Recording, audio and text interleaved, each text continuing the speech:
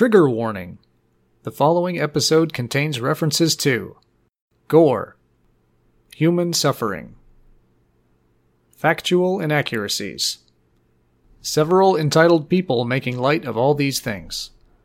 If any of the aforementioned topics cause you discomfort, you may want to listen to a different episode.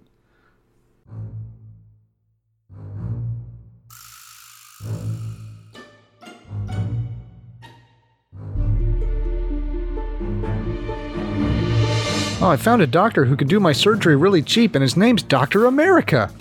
I'm Sean. That's right, the city is made of domed palaces and gold paves the streets, except no one lives here. Would you like to come live in my city? I'm Andy. Ferdinand Demera wins Rascality. I'm Adam. But wait, there's more. Act now and we'll throw in the Statue of Liberty, the Brooklyn Bridge, Grant's Tomb. Just $9.99. No shipping and handling. I'm Kelly, and this is Acid Pop. Hello, everybody, and welcome back to Acid Pop. Today we're going to be talking about con artists. Is that people that put together conventions like Comic-Con? Yes, indeed. Oh, I thought it was people who made pictures of Ricardo Montalban. Watercolor, It's a little bit of everything. So con comes from confidence, as in confidence man. Confidence trickster? And confidence from Latin confidere. Com here is an intensifier, so it sort of means very, and fidere means to trust. I very trust you. Very to trust me, please. All the money for good time. The current use dates back to about the 1800s, and it refers obviously to the confidence needed to pull off a scam. Scam, by the way, is of unknown origins. Yeah, I always thought the confidence was like for the person being tricked. Like you said, oh, I have such confidence that this person is not tricking me. You know, you install false confidence, but it's the balls that it takes to step up and try and do that. And yet we've made it a good word. That guy has such confidence. Yeah. I think it was good before it was bad. And swindle comes from German Schwindler, which means giddy person, extravagant speculator, or cheat. Drive the new Volkswagen Schwindler. Yeah, you like it, honk honk. Speaking of Volkswagen these days, that's not far off. It's a bit warm in here. Could you open the Schwindler? And the fear of robbers, which is the closest one I could find, was harpaxophobia. Does that cover like Hamburglers? Depends on how terrified of them you are. I am terrified every time I go through a McDonald's drive-thru that somebody will just carjack my ass. There are other fast food joints, you know. But that's the one with the Hamburglar. I mean, we have the Noid. What are some other fast food mascots that ruin your day? Is that Cookie Crisp guy? Oh yeah, that he was kind of a burglar too. We don't really have science today, but Yeah. I wanted to do something a little bit similar. I found a sort of list of warning signs of a con artist. This comes from a book called The Art of Fear, and it's not solely about con artists, but con artists fall under the umbrella of the people it's warning you about, which are people trying to control you. Donald Trump's follow-up book to The Art of the Deal. The first one is forced teaming. Teaming. Forced teaming. So this is when a person tries to force a sense of us where none exists. Yeah. So they use Like loyalty. Or They use managers. language like, we're in this together, and people like us know how it goes. Yeah. And the goal is to create the false sense that they're on your side. They weren't? Second one is typecasting. And this it's pretty much nagging.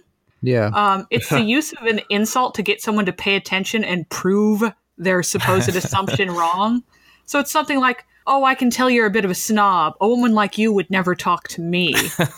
And then the only way to prove the wrong is to start a conversation. So instead, just flip them off and keep drinking calmly. See, I feel like if I was running a con, that would be something like a guy's passing by like, hey, you want to watch? No, you look too poor for this watch. Yeah, there you go. The third one is charm and niceness. That doesn't work. I thought that was a bit vague and not particularly helpful. I like to think I'm nice, if not charming, and I never try to con anybody. Well, you're wasting your talents. It's a long con. The next one is too many details. Yeah. People who lie tend to give more information than is necessary in an attempt to sell a lie. Yeah. When I worked in retail, like one of the common ones that they would warn you about when you were on a cash register was somebody coming up and they would like ask for a particular set of change for this 20. Can I get like a 10, a 5, 4 ones, 3 quarters, 2 dimes and a nickel? And then like, as you were doing that, they'd like change, like, oh no, wait. I actually wanted this instead. And they just keep doing that. That's a pretty common scam, I think. Yeah. I only had the pleasure of that happening to me twice, but the thing is, I'm really good at math, so they couldn't change it fast enough that I couldn't keep up. I'm like, no, I got it. Keep going, man. What you need? I got you. See, I'm not good enough at math to do that, but I'm always, if somebody starts doing that, I'm like, okay, let me set your 20 way over here. Yeah. Like, can I get change for this 20? Oh, and I want it this way. Oh, never mind. Here, let me hand you this back, and you give me the 20. Like, no. You give me all that money. Yeah. Okay, the next one is the use of I promise when you don't ask for a promise. Wink. So, yeah, someone who's not trying to get you to do something generally isn't making random promises and assurances. Yeah, you should also look out for pinky promises and blood oaths. Next is loan sharking. Now, this is not literal loan sharking, although I guess that is a con too. But this is the attempt to create a sense that you owe someone. So this is someone doing you a favor or creating the illusion that you're doing a favor to create a sense of obligation. Yeah. And this can be as small as like helping you carry your groceries to your car or offering you directions. The next one is refusing to hear no. So anybody who's ever tried to sell me something on the street. Yeah. Yeah. Con artists are masters of deflecting no, and so are most salespeople. It's the same skill. I'm not good at I'm not good at selling anything to anybody, Especially sailboats. Yep. If you say no and the person keeps pushing and deflecting, it's probably a sign that you should just walk away. Or that they have a really good deal for me. They know what you need. Hey, buddy, you want to buy another baby? So let's move on to our acid pop quiz. True or false? There's a new victim of identity theft every 1 minute. That seems I'm going to say that's false because it seems like there should be way more. Is it at least every once minute or at most? It's every 1 minute. Exactly. I'm going to say true. This is false, and Adam was in on it, or was getting the picture. It's every 2 seconds. It was me. Don't give credit to that guy. All right, Andy gets 100% credit. Adam gets 50%. I wonder how many seconds it would take till everybody on the planet had their identity stolen at that rate.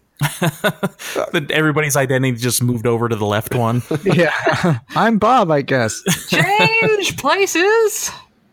6% of consumers were victims of identity theft last year, and you're more likely to be a target if you've been included in a data breach, obviously. Yeah. And at this point, haven't we all been included in a data breach? Yeah. Yes. In 2014, identity theft victims lost a combined $15.4 billion. Oh, that wasn't just from one person. That poor guy. He's just a part-time clerk at McDonald's. See, and this has happened to me a couple times where, like, all of a sudden I was working and my phone will start going crazy, like $600 to computer parts company. Like, No. Luckily, my credit card immediately shuts that down. And it's never really an annoyance. I mean, I have to change all my stuff on, like, Amazon and all that. The most annoying thing ever was when my Xbox password got stolen. Oh, yeah. Oh, yeah, I think I was here when that happened. Because it was a huge hassle to change all that. Yeah, I'll bet. Microsoft is like, oh, yeah, we're locking it down. Like, why didn't you before? Like, nope, it's done. You're locked. Get out. The most popular scam of 2017 was fake merchandise sales. That is, people selling things online and then never delivering them. I'm going to say false. I'll say true. I feel like it was a big one at some point, but I don't know about 2017. I don't know if they were trying to scam me, but I never got that $3 thing I ordered from Etsy. True. This is true. Huh. Nearly 1/3 of fraud complaints were over fake sales. It's topping the list for the 3rd consecutive year. All right. Way to stay on top. Always read your eBay descriptions because a lot of times it'll be like, okay, here's the case for an important movie that came out. Yeah. Yeah, hot tip, don't pay for an item before you get the item if you're buying things on Craigslist or the like, and don't pay for anything in iTunes gift cards ever. Yeah. People trying to sell a car in California are unlikely to list it on Craigslist in Kansas. Yeah.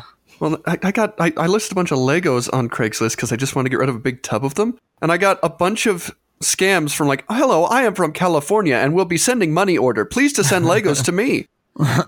Money order will be for 10 times the amount you charged, and please send the rest back to me. We get that all the time at the bank.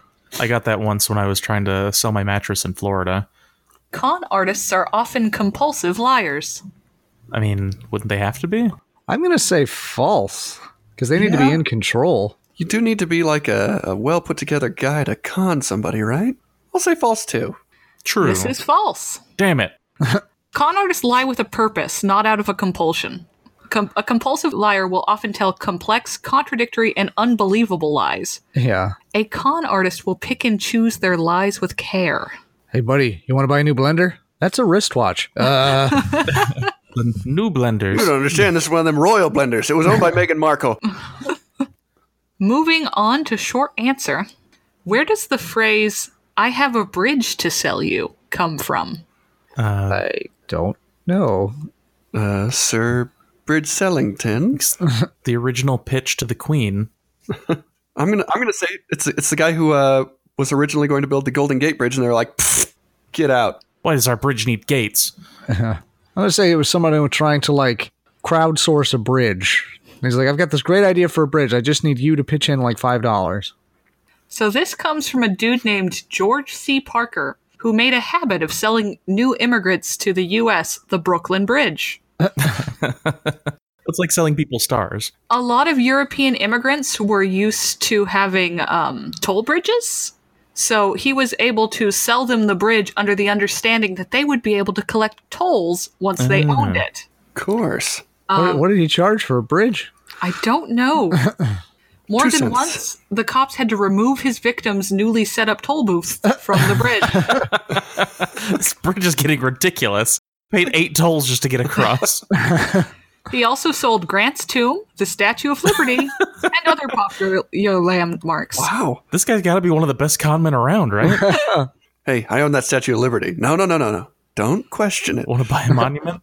So we're all familiar with Frank Abagnale from Catch Me If You Can fame, Yeah. right? Mm-hmm. Counterfeiter, fake doctor, fake teacher, fake pilot, and real-ish lawyer, since he did pass the bar. An all-around good guy. He was first arrested in France, then served time in Sweden, then was extradited to the U.S. Other than France, Sweden, and the U.S., how many countries was he wanted in? 4. 8. 25. Adam is the closest without going over. It is 12. He was wanted in Italy, Spain, Turkey, Germany, Britain, Switzerland, Greece, Denmark, Norway, Egypt, Lebanon, and Cyprus. Wow. Well, 4. I think counterfeiting. Really? I mean, that was his big thing, I guess. While in flight to the U.S., he managed to escape during landing, scale a fence, and grab a cab. He made it all the way to Canada before being caught again. He was locked up, but managed to convince the prison guards that he was an undercover inspector. They allowed him to meet an FBI consultant unsupervised outside the prison. Yeah. And he was gone again. Jesus. It's such a good story. He had like the most confidence of any con man. Caught again, he agreed to assist the FBI for another chance at freedom. He worked for them for 40 years. That doesn't sound very free. Now a securities consultant, Frank's net worth is estimated at $10 million. Pretty good. All right, moving on to our terms. What I did was collect a bunch of terms for sort of common cons. Come on, con. Phenomenons. And let's see if you know what these are. What is the melon drop? This sounds like the cake drop thing where like Oh, yeah. you have a guy that's walking around with a watermelon. He's like, oh no, I dropped it. And my wife was really expecting this watermelon for her birthday. And the guy's like, oh shit, I'll go get you. Here's $5. Get a watermelon. Yeah. I think it's more, well, close, but like you're walking along and then you accidentally bump into someone and you drop your melon and they're like, oh man, you owe me for that melon. That was a super expensive melon. You're like, we're talking hundreds of dollars for that melon. That was a prize-winning melon. Both of those sound really plausible. This is indeed a scam about a $100 melon. Whoa! The term is used generally for any scam where a con artist arranges for a mark to bump into them and drops a supposedly valuable object and demands payment for it. Hey, my Fabergé eggs. Wait a minute. Why was there a yolk in there? But the name refers to a version of the scam played on Japanese tourists. In Japan, some melons can go for upward of $100. So the scammer would drop a $2 melon and then demand $100 for it. Yeah. So those square watermelons that they grow. Oh. Well, I've heard about this. It's really crazy. I mean, I'm sure it's just a cultural thing, and it makes perfect sense if you're in Japan. But basically, like, they sell melons for the only purpose to be expensive. Like, that's the melon's whole job. And so you buy this like $500 melon, and then you give it to somebody, and you're like, "Look, man, I just gave you a $500 melon." They're like, "Wow, that's so nice," and like that's the whole thing. Like, there's nothing special about these melons besides that. They're very aesthetically pleasing. They choose the very prettiest melons. Oh, sure. It's kind of like pineapples used to be here then, where people would actually rent pineapples for their parties. Yeah. You weren't allowed to eat the pineapple. People you could just be like, "Look how much money I have. I got a pineapple." What is salting? Salting is when you beat somebody so bad at a fighting game that you can extort money from them, and they're so salty. This is when you run a restaurant and you charge for the water and you put lots and lots of salt in all the food. It's when you beat someone up for their money so fast you don't have time for the A. He salted me. So this is when you're selling some sort of tract of relatively valueless land, but you seed it with golden gems. Ah. Oh, yeah, I've heard of this one. What is a pig in a poke? That is the game show where Clark W. Griswold wins a trip to Europe. Pig in a poke? Mm-hmm. I think I had that for breakfast this morning. I don't know. That's You don't have any where obscure movie references, Adam? that's where you have a box and you tell people that they can win a prize if they can guess what animal's inside by poking it. And everybody guesses pig, but it's actually your naked cousin. It's when you trick a police officer into letting you into somewhere you shouldn't be. So this is a scam that dates back to the Middle Ages. Apparently, it used to be a thing to sell suckling pigs in bags, called pokes. Ah. In this scam, the salesperson would sell the mark a pig, but when they opened the bag, what they'd find was a stray cat. Ah. This is the It's hairiest delicious. pig I ever saw. Eat this now. This is also where the phrase cat in a bag comes from. Wikipedia had like 40 different language versions of this particular phrase. Yeah. Mostly variations on buy a cat in a sack or buy a pig in a poke. So Pig in a apparently poke, it's or a in a pretty bag. common problem. What's a badger game? These are all really hard. Badger game is where one guy doesn't give a fuck. That's where you just keep pushing somebody until they give you money. Hey, give me $1. Hey. Hey. It's one of the least imaginative scams. I mean, that sounds likely to me. In the most basic version of this scheme, a married man is seduced, then caught in the act by the mistress's husband. Honeypot. The husband then threatens to expose the man unless he pays up. Let's give a quick shout out to our founding father, Alexander Hamilton, who totally fell for this one. Oh, Hamilton. It's okay, Alex. Sex is sort of the easy version of this, but there are a lot of non-sex based versions of it. Any social taboo will work. For example, getting a Mormon to drink is a pretty common one. Did you just fart on a bus? I'm going to tell everybody. Okay, last one. What is a glim dropper? You're not making any of these up, right? I am not making any of these up. Ooh, I know this one, I bet. I hope. It's the one that was in Zombieland where she... Oh, yeah. Where you shoot Garfield? No, she dropped a ring and she's like, oh, I can't find my ring, but if you Yeah. find it for me, I'll go give you a bunch of money. And then like the guy, and then somebody else finds it and the guy's like, oh, hey, I need that. And then they're like, Give you I'll money sell for it to that you. ring. Yeah. And he sells it to her for like half the price that the prize was. Makes sense to me.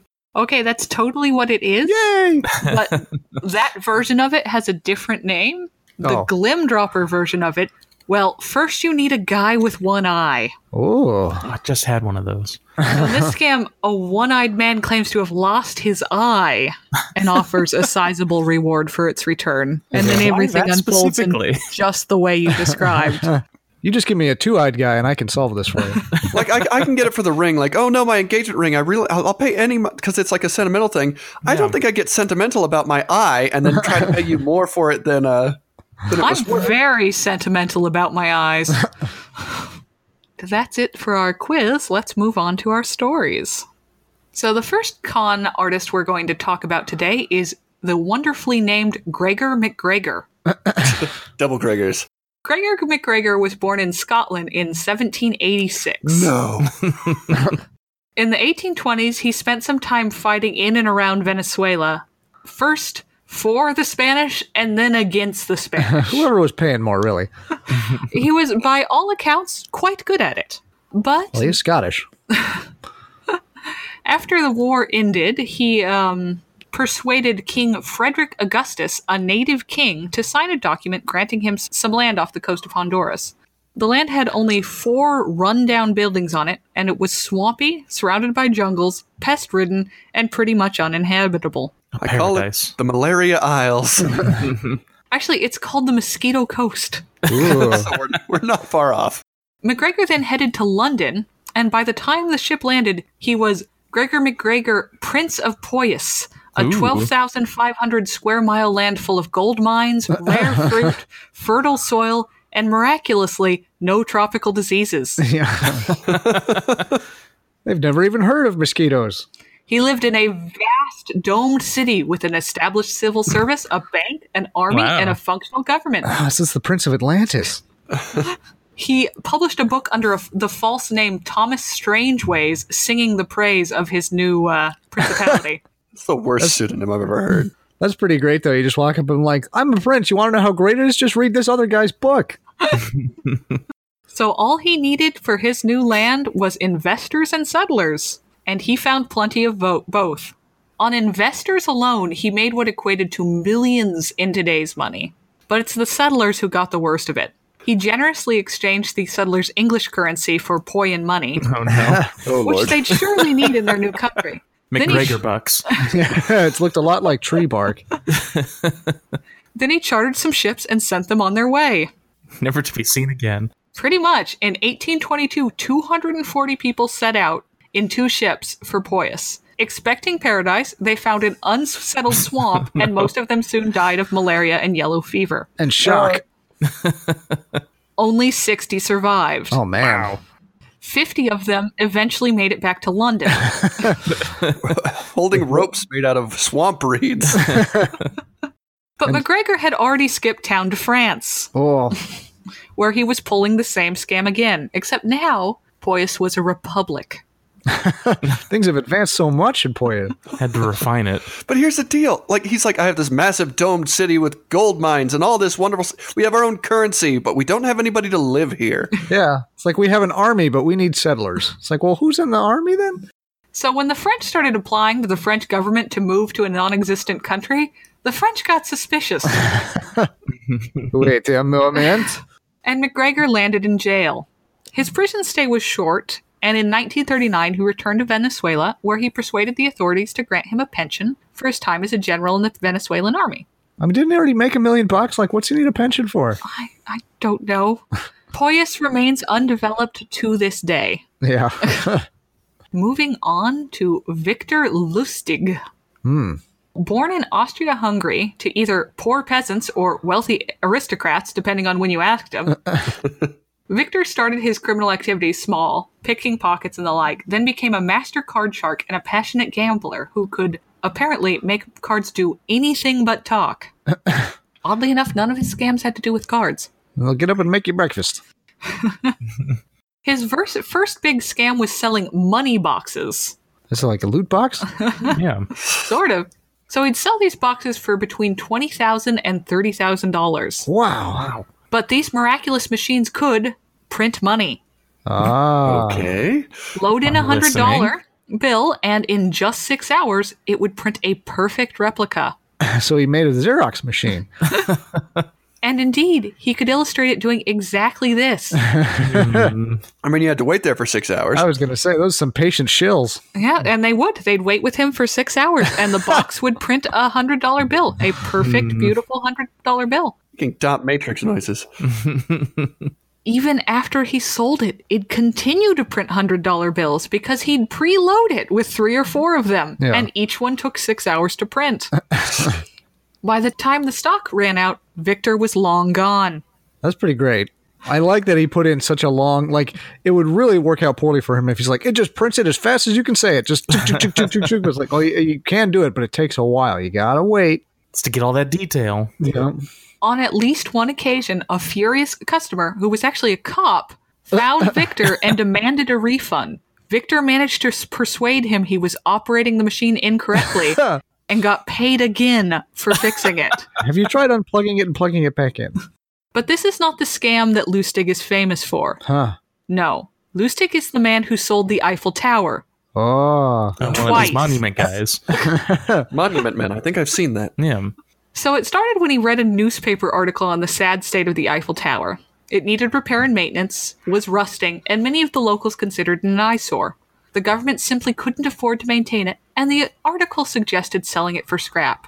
Well, Victor thought, why don't I sell it then? Oh, man. He traveled to Paris and contacted some of the biggest iron salvage companies in the area, claiming to represent the government. I am French. This was all very secret, he explained, as scrapping the Eiffel Tower was rather controversial. From the group, he picked his mark, a guy named André Poisson, a man with low self-esteem who was trying to prove himself. Well, with a last name like Fish. I'll show them. I'll destroy the Eiffel Tower. So he Aspiring young supervillain. He convinced this poor guy that he was a corrupt government official, and with a bit of bribery, he could be convinced to pick Andre's company. Now, I'm very corrupt. Andre thought a con man would never ask for a bribe,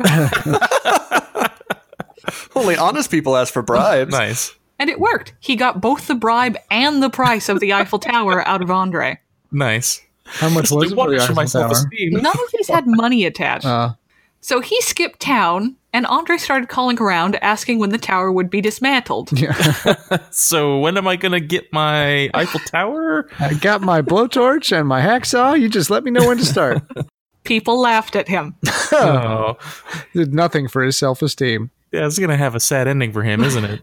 To protect his reputation, he kept what had happened to him a secret, Oh, not telling the authorities, which allowed Victor to do it all over again. poor Mr. The Fish. same guy. Yeah, I was going to laugh. It was the same guy again. The second guy did go to the police, Yeah. and Victor had to flee to America. You don't want to be the guy who goes to the police. It's like, hi, I was stupid enough to try to buy the Eiffel Tower. In America, he went back to selling money boxes and making counterfeit bills. He had over 47 identities and escaped jail repeatedly. He was finally caught for good in 1935 and sentenced to 35 years in Alcatraz. Wow. How old was he at that point? I didn't have ages. Okay, I was going to say he. I mean, it's probably variable based on when you asked him. Yeah. I do have the age he was born. He Yeah. was born in... No, I don't. Oh. That was the other guy. Okay. He was born in the 1700s, so be a long life. The next guy is amazing. This is Ferdinand Waldo Demera. Wow. Nice. Born in the U.S., or maybe Demera. I don't know where Demera is. Born in the U.S. in the 1920s, Demera's an interesting guy. He was brilliant, with a photographic memory, and a habit of trying on new identities the way other people try on clothes. Fun. When it comes to fake careers, he made Abagnale look like an underachiever. He was an astronaut, damn it. He started out his career by joining a monastery, as himself.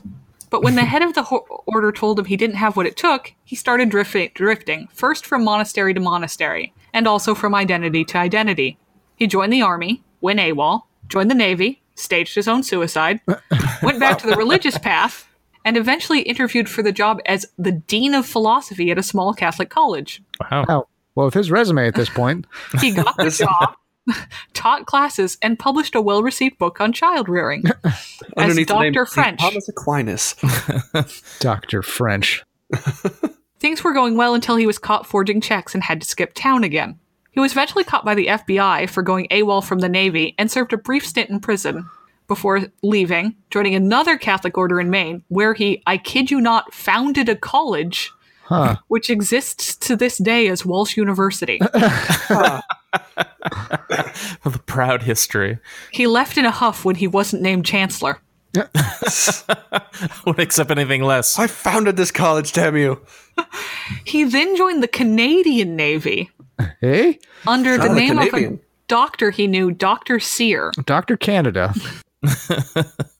Now, this identity would prove challenging. He hates maple syrup. He served as the ship's doctor during the Korean War, Oh, and 16 boy. Korean combat casualties were brought on board. every hour. Many needed major surgery, and Damara was the ship's only doctor. Oh no. He ordered them prepped for surgery, retreated briefly, read and memorized a medical textbook, and then proceeded to successfully complete all 16 surgeries, including removing bullets from the wounded and a major chest surgery. Holy crap. Wow. All 16 men survived. Unfortunately, this particular heroic act got him some fame, Ah, and his face in the paper. Uh-oh. And the real Dr. Sears' mother saw it. well, there's got to be more than one Sears out there. Right? Well, it was the same first name, too. Oh, well, still. As her son was in New Brunswick, she contacted the authorities. Apparently, my son's a hero. Give me a medal. Embarrassed and wanting to avoid a scandal, the Canadian Navy quietly dismissed him and sent him back to the States. Well, really sorry about this, eh? He sold his story to Life magazine and enjoyed some fame, but that rather complicated his hobby of changing his identity. Yeah. For example, while passing for a prison warden in Texas, he was found out when one of the prisoners recognized him from his Life profile. Interestingly, his cons generally weren't focused around making money, just around being people. Yeah. Huh. When asked his motivations, he said, rascality. Yeah. Pure rascality. I love that. I'm a rascal. I got a devil on one shoulder and nothing on the other. And he died of heart failure in 1982. Oh. Way to bring it No, down. no, again. that's just another identity. Gone. Still among us. Yeah, my greatest role, death. There was this really weird TV show many years ago. I think it ran for like 1 or 2 seasons. It was called The Pretenders. Yeah, I You remember remember the show? the title. It was basically like a group of people that were so smart that they could do anything. And like Wow. one of them decides he doesn't want to be a part of the whatever they're doing, so he runs away. And yeah, just every day he's just basically like, I want to be a doctor today. And so he just goes to a hospital and starts working as a doctor and does great because he's brilliant. Well, that was this guy. Yeah. So, how about some stories? Anyone been scammed? I mean, I've had my credit card stolen a few times, but that's usually somebody else's fault. Yeah. I mean, we've had our credit card stolen a couple times, but it's always been fine. The bank just like turns off the card and is like, hey, were you buying jewelry in Kentucky? We're like, no. Okay. Like for a winter season, I got to the point where I called up Capital One and was like, so do you have anything other than just shutting off my card? I was like, yeah, we could text message you to ask you if you purchased something and then you could say yes, and then we'll shut off your card. I was like, please do that. Yeah. Because it had been stolen like twice in a row. And then anytime I tried to make a purchase above, I don't know, $100, they're like, oh my God. Sean once had someone trying to get insurance under his social Oh, yeah. security number, and you Oh. had to try to shut down your AOL account. Yeah, that was a whole thing. Like I used to boast that I had the oldest email in the world because I had an was up there. AOL email from like 1996. And I just had it for years. And after a while, it just sort of fell by the wayside and I didn't, use it or care anymore, but I still had it. And then something managed to hack that account and started like sending spam to people that I knew that were like in my address book on that email. Huh. So I basically contacted everybody. I'm like, if you start getting emails asking, for erection pills or whatever, just block that email. Because when they got into the account, they changed the password so that I couldn't get into it anymore. But I was like, whatever, it's just another junk mail thing. I don't really care. And then one day I got a phone call. It's like, hey, we got your email submission for insurance on your new car. We're just calling up to finalize everything. I was like, what email? And they're like, this AOL email? I'm like, okay, well, that's a problem. So I had to call up AOL and try to convince them to shut down this email account. But I didn't have anything. I hadn't set up the AOL account because I was like, 10 at the time. Yeah. And I didn't know any of the credentials for anything anymore because they'd all been changed. And so I just was like trying to convince them, like, look at what this email account does. It sends erection pills and life insurance policies out. Like, this is not me. This is not a person. Like, just shut it down. That's all I'm asking. And so finally, like, they had to trudge back through the records to Back like into the archives. yeah, and like find like the original security questions where it's like you put in your security questions like what's your mother's maiden name, what's this thing. But I had to do it for my mom And so it was asking me all these questions about her. And I was just like, I don't know the answer to any of these questions. Like, what street were you born on? I'm like, I have no idea. And like, she just kept going through the list. And I finally got one of them right. And she's like, okay, I'm going to call that good enough. And then she shut down the. No, you don't understand. We can't shut down this email. You are our last user. Yeah. You're keeping us in business. We're the ones that have been sending out the erection pills. I fell for a targeted phishing email once. Oh, really? Yeah. It was one of those click this link and enter something. Oh. But it was pretending to be my Google Drive. Oh, weird. And it was claiming to be sent by someone I know who's a little bit famous and doesn't generally have time for more than brief correspondence. So I was on my phone on the bus. I was like, okay, sure, whatever. Click it, see what he wants. But yeah, it was nothing. Yeah. I had to reset a bunch of passwords. I had I'm going to say cousin. It's the side of my family that's not very smart. Like, we were at a wedding, and this lady's talking about how proud she is of her daughter because she got this new job where she's going to be sent a bunch of money, and then she has to do money orders and send them out. Oh no, that is... And then, like, 2 months later, my mom's talking about it. It's like, yeah, that was the stupidest thing ever. I tried to tell everybody that, and they're like, no, this is real. Like, no, they send her a bunch of money. She sends out the money orders, and then she's in debt because they're like, okay, now put in a little bit of your money before we pay you. And yeah. My mom called me up once, and my mom lately has like really wanted an RV. Like, that's what she wants more than anything. But RVs are pretty expensive, so she's been trying to find a deal. And she found this thing on Craigslist, and she called me up. She's like, I saw an RV listed on Craigslist, but it was like 1/10 the price that RVs normally going for. I'm like, oh no. And she's like, yeah, it was weird. It was like listed on my local Craigslist, but the person's in like Colorado. And I'm like, oh no.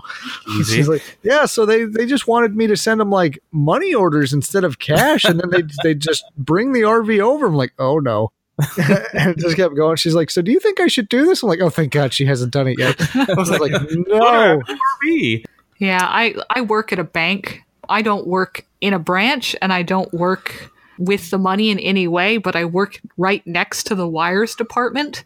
And like 50% of their job is like calling the branches and like asking them pointed question and telling them, no, that customer does not want to wire this money.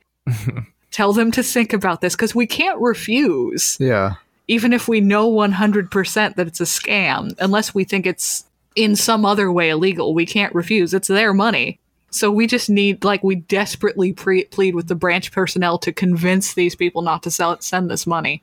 So when I was working for a major phone company, I had an older woman come in, and she had her social security number taken.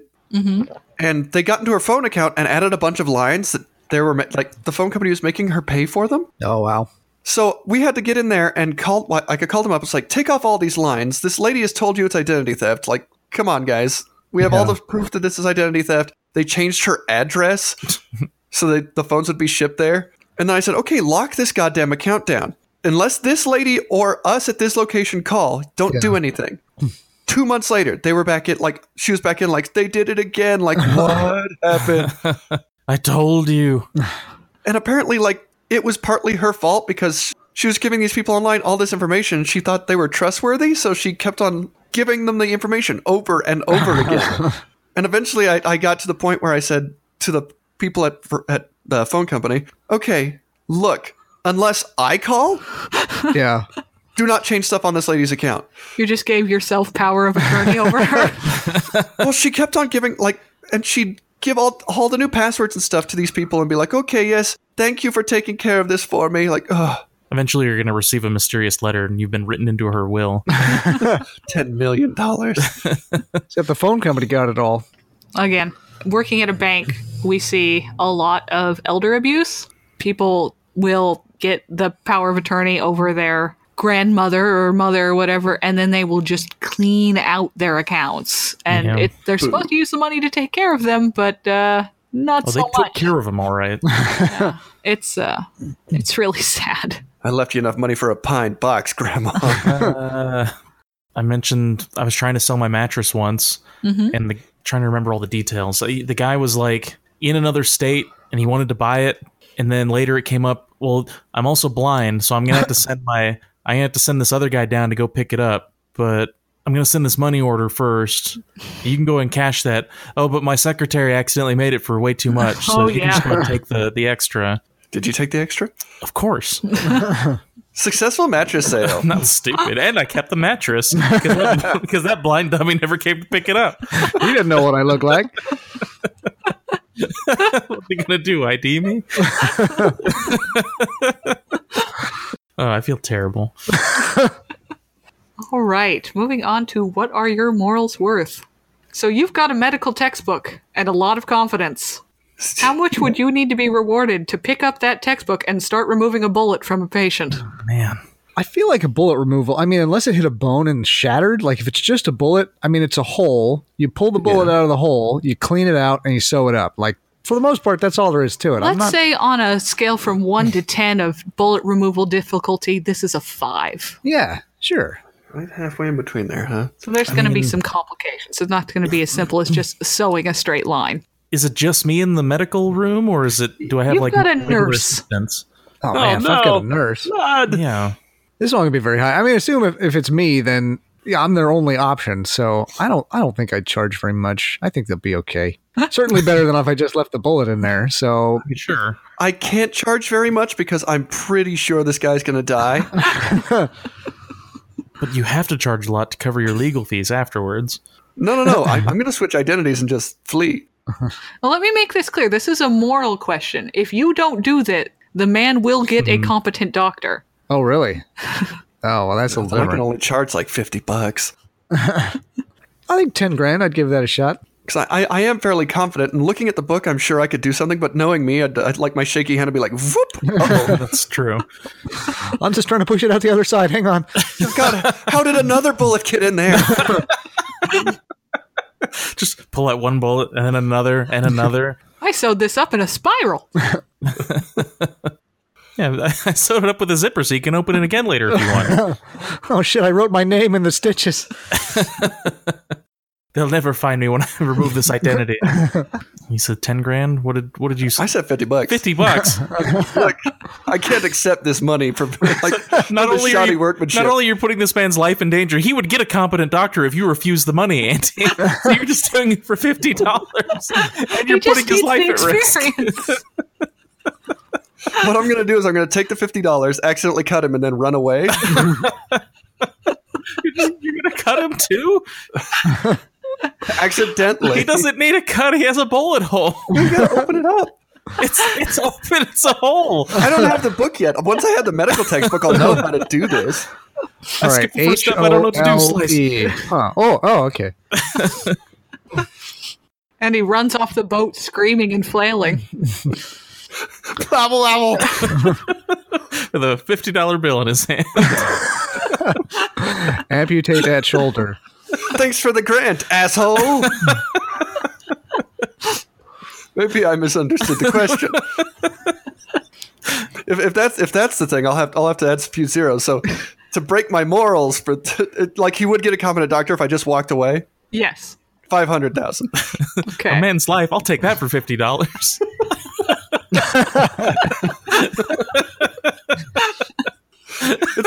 I'll tell you what, it's a lot harder to run away screaming and flailing with 500,000. Well, then you have a briefcase or something. You look like a legitimate con man. The guy conned me and gave me a $500,000 bill. Joke's on him. I killed him. He says he has a box, and if you want to buy it, you can print another one. All you have to do is remove this bullet from me. 100,000. I'd need a cool mill. $1 million, huh? I think I could do it if I was referencing the textbook. Yeah. Yeah, if I have a good old copy of Grey's Anatomy in front of me. I got YouTube. It's true. You can find anything on YouTube. It's true. Oh, shoot. This is Necrology 101. Oh, no. Wait a minute. This is Battle Royale. All right. I think that's it. Thank you all for joining us today, and we'll see you next time. Bye. Thanks to my co-hosts, and thank you so much for tuning in today. If you would like more information about today's episode, check out our website at acidpoppodcast.podbean.com. You can also find us on Twitter at acidpoppodcast and contact us at acidpoppodcast@gmail.com. Be sure to like, subscribe, and give us all the stars you can. Stay safe out there, and we'll see you next week.